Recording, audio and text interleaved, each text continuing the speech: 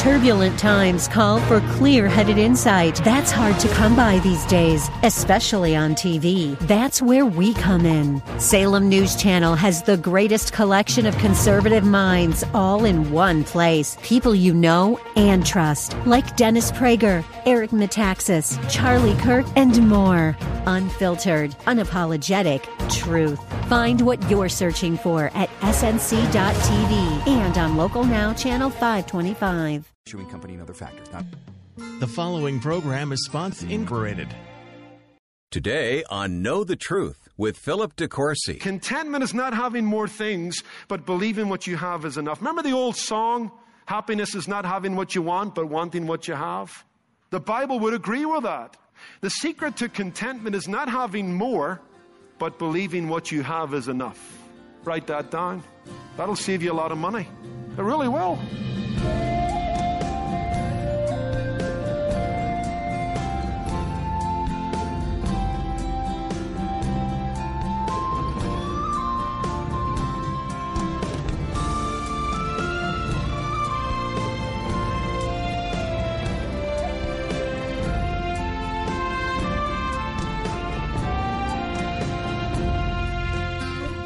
No matter how much we have, it seems we're always eager for a little bit more, doesn't it? Well, today on Know the Truth, we'll discover something that's far more valuable than possessions. Philip DeCourcy continues a study in the book of Ecclesiastes. After years of living in the lap of luxury, Solomon had some rich insights into what really matters in life. Thousands of years later, his words are still relevant. Right now, we're looking at the virtue of contentment. And here's our teacher, Philip DeCourcy. Well, let's take our Bibles and turn to Ecclesiastes chapter 4. Now, when we were last with Solomon, he was arguing for a greater sense of satisfaction that comes through moderating your desires, that comes through settling for the golden mean. Look at verse 6 of Ecclesiastes chapter 4. Better a handful with quietness. Solomon is encouraging us to promote moderation in our lives, to seek contentment in our lives, to get a proper balance between rest and labor, ambition and contentment, to realize that there's a difference between making a living and enjoying a life. He argues that more is often less, okay? And less is often more. And so rather than continue on through the rest of chapter 4, I felt drawn for my own good and for your own benefit, to really drill down into this thought of contentment. If you're taking some notes, and you should be, here's the first thought. Anticipate a struggle. The road to contentment is a bumpy one. It's not an easy one. Contentment doesn't come naturally. In fact, discontentment comes naturally. Discontentment is part of our DNA. We inherited it from Adam and Eve. It's part of our sin nature. It's part of our fallenness. It's part of our wickedness. It's part of our rebellion as people against a holy, loving, providing God. We got it from our great-great-great-great-grandparents, Adam and Eve. They struggled with it. There they are. Go back to Genesis 2 and 3. You'll see them in the middle of the garden. It's plush. It's pleasurable. It's beautiful. It's bountiful. All those trees to enjoy. But there's one tree in the middle of the garden. What? You can't touch that. What happens? They become fixated on the one thing they can have. And they become blind to everything they do have. My friend, that is sin in all its ugliness. When you find yourself wanting what you don't have, not appreciating what you do have, hey, you're back in the Garden of Eden. You're rebelling. You're showing likeness to that fallen family.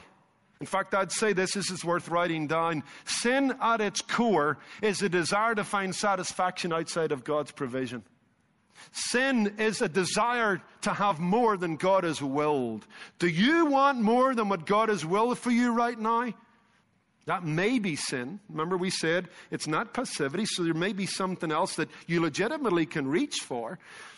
But often it's illegitimate. It's dissatisfaction.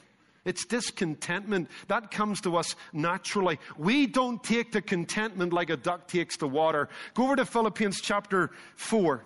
Philippians chapter 4, verses 11 through 13. For I have learned in whatever state I am to be content. I know how to be abased. I know how to abound. Everywhere and in all things I have learned both to be full and to be hungry, both to abound and to suffer need. I can do all things through Christ who strengthens me. Did you notice Paul mentions twice there that he learned contentment? Like he didn't go to bed one night and pray for it and wake up in the morning all content. No. I wish it was as easy as that, but I'm sorry, it's not going to be as easy as that. Jewels and precious stones are forged in the darkness under pressure over time. And contentment is a rare jewel. And like a rare jewel, it will be forged in our lives in the darkness under pressure over time. Contentment must be learned over a lifetime and relearned over a lifetime. Some of you need to relearn it. You're at a better place, but now you're not so content. You're not so satisfied in God alone. I like the story of the Quaker who was watching his neighbor move in next door. He watched all the gadgets, all the plush furniture. And then he called his neighbor over and said, "Welcome to our neighborhood. If you find you're lacking anything, my friend, just give me a call and I'll show you how to live without it." We've got to learn to live on less. And often that's part of the process of learning contentment. Here's the second thought. Want what you have. Number one, anticipate a struggle. Number two, want what you have. Let's go back to that passage we read in Hebrews 13. Just hear it again because there's something in here you need to get. Let your conduct be without covetousness. Be content with such things as you have. Wow. And if you go over to 1 Timothy 6, verse 8, we're told, having food and clothing, therewith be content. Contentment is a matter of accepting, wanting, and being thankful for what you have. If you've got food, if you've got clothing, the Bible says you're a candidate for contentment. And then beyond that, you've got the Lord's promise never to leave you or forsake you. The Lord's your helper. The secret to contentment is not having more, but believing what you have is enough. Write that down. That'll save you a lot of money. It really will. Contentment is not having more things, but believing what you have is enough. Remember the old song, happiness is not having what you want, but wanting what you have? The Bible would agree with that. The truly rich are those with the fewest wants. There's a great freedom in that, isn't there? There's a great freedom in accepting the simple pleasures and provisions of life. Let that replace this desire for bigger and better. You'll instantly become rich without having it all.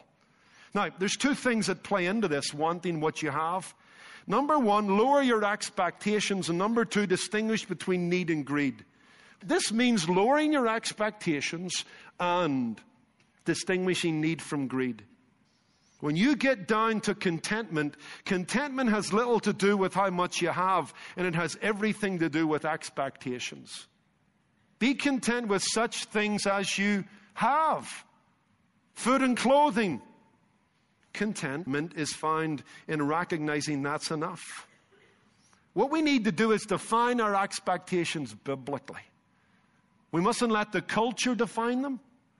We mustn't let our long wish list be the measure of our contentment. We need to define our lives biblically.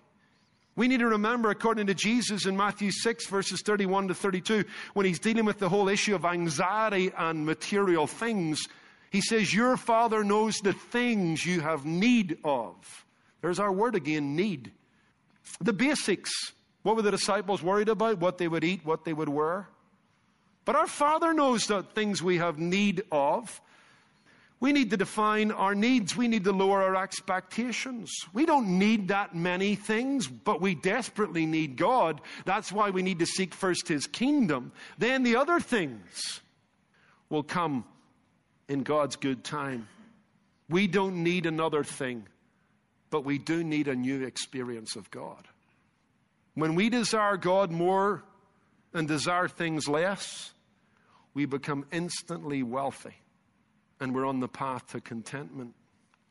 This isn't a call, by the way, to a vow of poverty. It's a simple recognition that we can live on a lot less than we think. We need to recognize we've been brainwashed by Madison Avenue.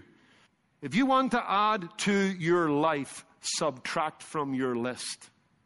There's a good statement. You want to add to your life? Subtract from your list. In fact, this is what Jeremiah Burroughs deals with in his little book. Listen to his words. They're archaic, but I think you'll get the gist of them. A Christian comes to contentment not so much by way of addition as by way of subtraction. That is his way of contentment, and it is a way that the world has no skill in. I open it thus. Not so much by adding to what he would have or to what he has, not by adding more to his condition, but rather by subtracting from his desires so as to make his desires and his circumstances even and equal. See, what I really need is God. And what really counts is his kingdom. And you know what? When you've got that in its place, then all you need is the fuel to fire your body, clothes to cover your nakedness, somewhere to live so you can serve the kingdom.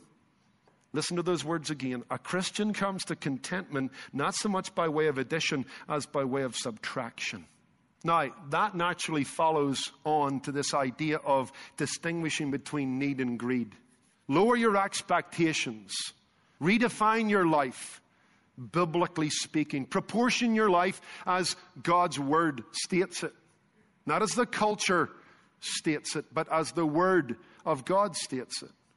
Remember to distinguish between what you have promised yourself and what God has promised you in his word. Two different things. But we get lost in the middle of failing to make that distinction. Now, we need to distinguish between need and greed. Your Father knows the things you have need of. Paul said in that passage on contentment to the Philippians, my God shall supply all your needs, or your need according to his riches and glory. And we know that the need is basically defined as food and clothing, shelter, the bare essentials of life. You and I need to realize that contentment then is a matter of distinguishing between need and greed and trusting God to meet the need. There's a definition of contentment itself. But that's not easy. For the few minutes that remain, I want to remind you that that's not easy. That's why it's going to be a struggle. If you're going to get to where Solomon says, a handful with quietness is better than 2 handfuls with toil, that's not going to be easy. Not in this culture, not living where we live. The food and clothing thing, you get there pretty quick in Asia.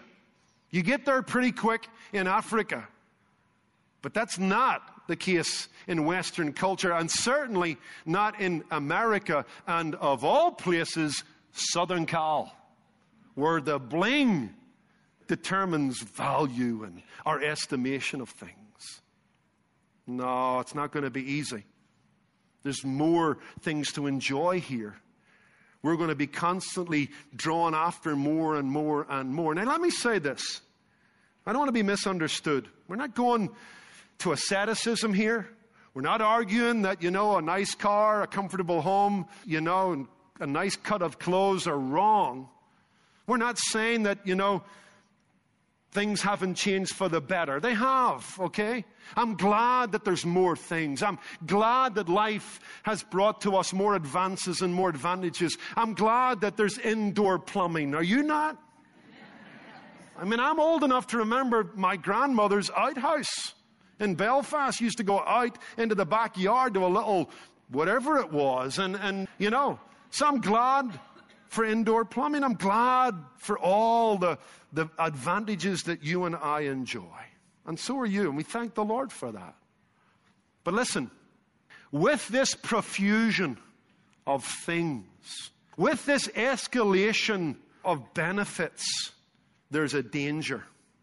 It messes with our desires, and it messes with the definition of what's necessary and what's optional. That's the trouble. Just because you can have more doesn't mean you should desire more, or that that's God's will for you. It's not necessarily God's will that you get a bigger home or a better car, or that your kid goes to a fancier school. Now, there's those possibilities, but they're not for everyone, and they're not within the reach of everyone. And they're not necessary for your contentment. They don't affect your relationship with God, do they?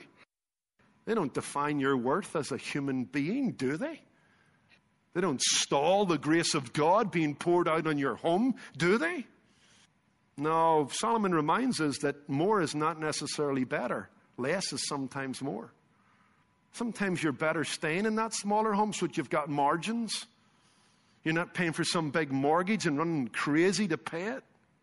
We need to be reminded of the words of Jesus in Luke 12. Beware of covetousness, for a man's life is not defined by the things that he possesses. Listen, we're possessing more and more and more, and that stuff's beginning to possess us.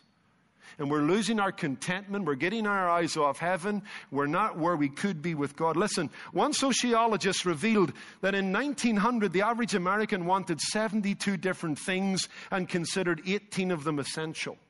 What do you think today? Here's what the average American wants: 500 things, and 100 of them are essential. Is it 18 or 100? It's probably more like 18, to be honest, isn't it? But you see, there's been an escalation of stuff. And I think we need to remind ourselves that they're all just like the optional extras with your car. It's nice to have a sunroof. It's nice to have a 6-CD player that changes in the back of your car at the push of a button. It's nice to have alloy wheels. But you know what? The car's not, a mobile office. It's not a floating hotel. It's a vehicle to get you from A to B. And in its essence, none of that stuff changes the function of the car. It's not necessary for your car. It's nice. I love those heated seats that you get in. I love that. But it's not necessary, okay? I just have to put a sweatshirt on or whatever. But you see, what happens is this. You have what Richard Swenson calls the escalation of the norm, and then the normalization of the escalation. You get his point? Life's always moving forward. We want it to be that way. We're not going back to outhouses and all of that. But as there's the escalation of the norm, the goalposts keep moving. And then we keep redefining necessary, normal. And we get away from the biblical definition. And then you've got the escalation of the normal and then the normalization of the escalation. And before you know it, we're wanting what God hasn't promised us. If you and I are going to combat the escalation of the norm, we need to remind ourselves that we need few things to make us happy. Those are the things we keep going back to. The things that are reliable. The things that are most comfortable.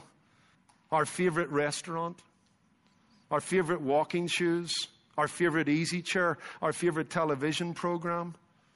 Rick Moranis, does that name ring a bell? He's a comedic actor. You've seen him in Honey, I Shrunk the Kids. Ghostbusters, dozen other movies. He wrote an op-ed piece entitled, My Days Are Numbered. Listen to these words.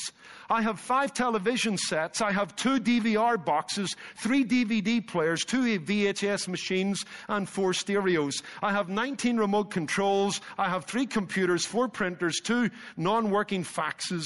I have 3 phone lines, 3 cell phones, 2 answering machines, but I have no messages. I have 46 cookbooks. I have 68 takeaway menus from 4 restaurants. I have 382 dishes, bowls, cups, saucers, mugs, and glasses, and yet I mostly eat over the sink.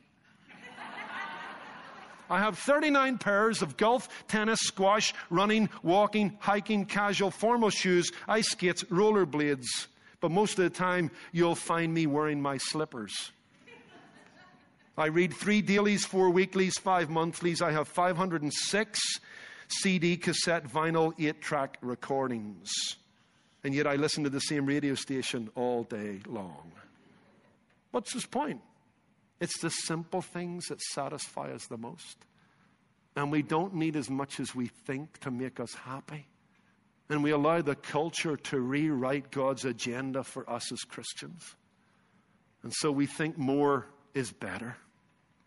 When Solomon said, it's better to have a handful and quietness than to have 2 hands full and toil and trouble.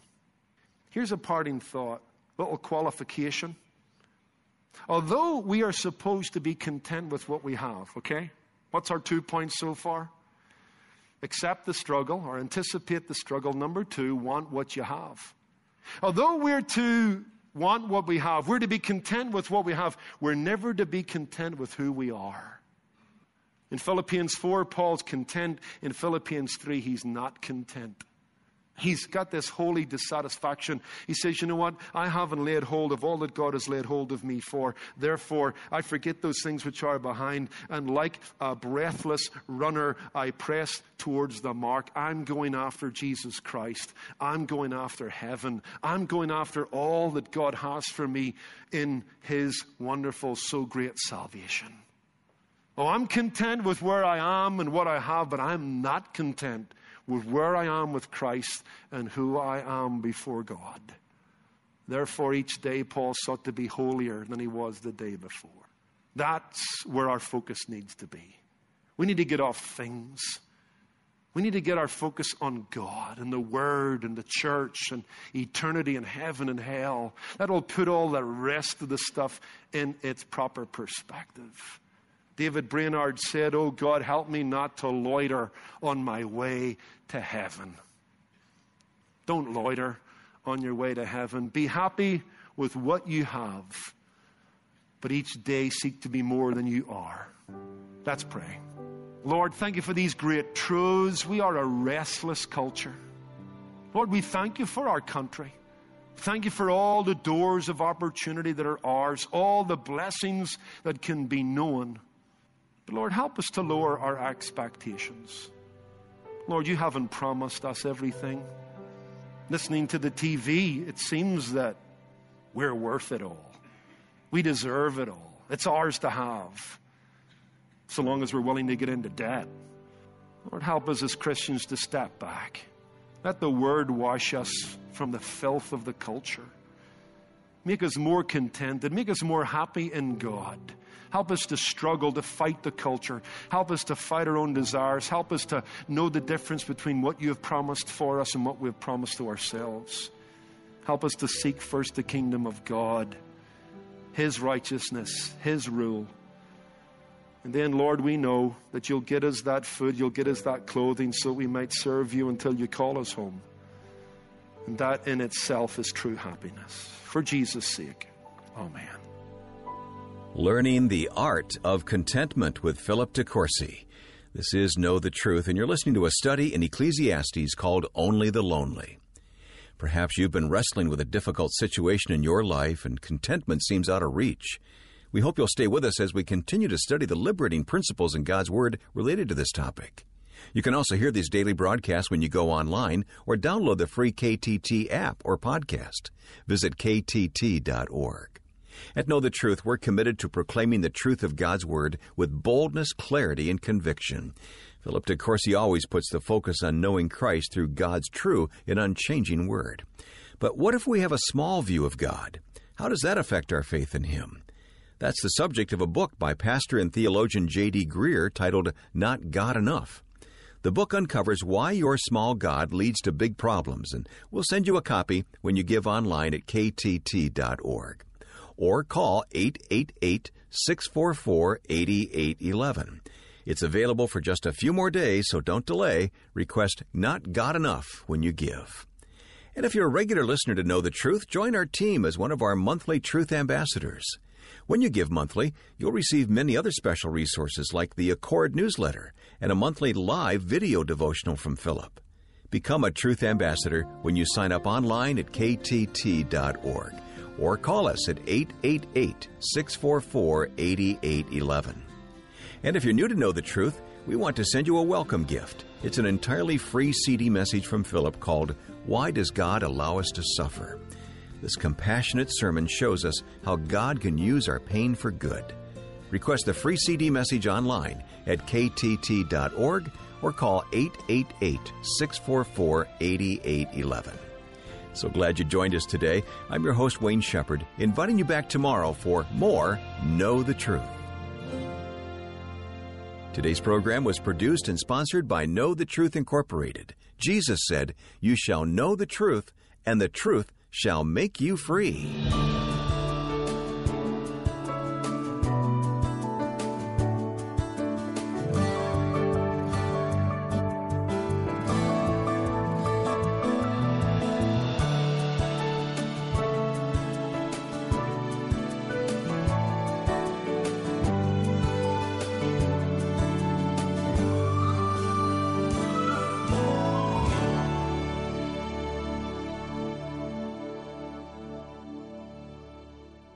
Your story of faith and spiritual growth is important. This is WAVA General Manager Tom Moyer. Here at WAVA, we're very interested in hearing how the radio station has made a direct and positive impact on your life. It's our hope and prayer that what you hear from us positively affects you and your family and circle of influence. It may be an encouraging word on a difficult day or a timely message that addresses a need in your life. We would love for you to tell us how WAVA has influenced your life in the past and is influencing you now. Here's what we're asking you to do. Go to WAVA.com, type in the keyword story, record your video message on a camera or a mobile device, and share your story with us. And for simply sharing your impact story with us, you'll automatically be eligible to win a grand prize of an Apple iPad Pro and an Apple Pencil. You have until October 23rd to share your story, so do it today. Go to WAVA.com, use the keyword story for all the details on how to share your video. Go to WAVA.com, type in the keyword story, and thank you. We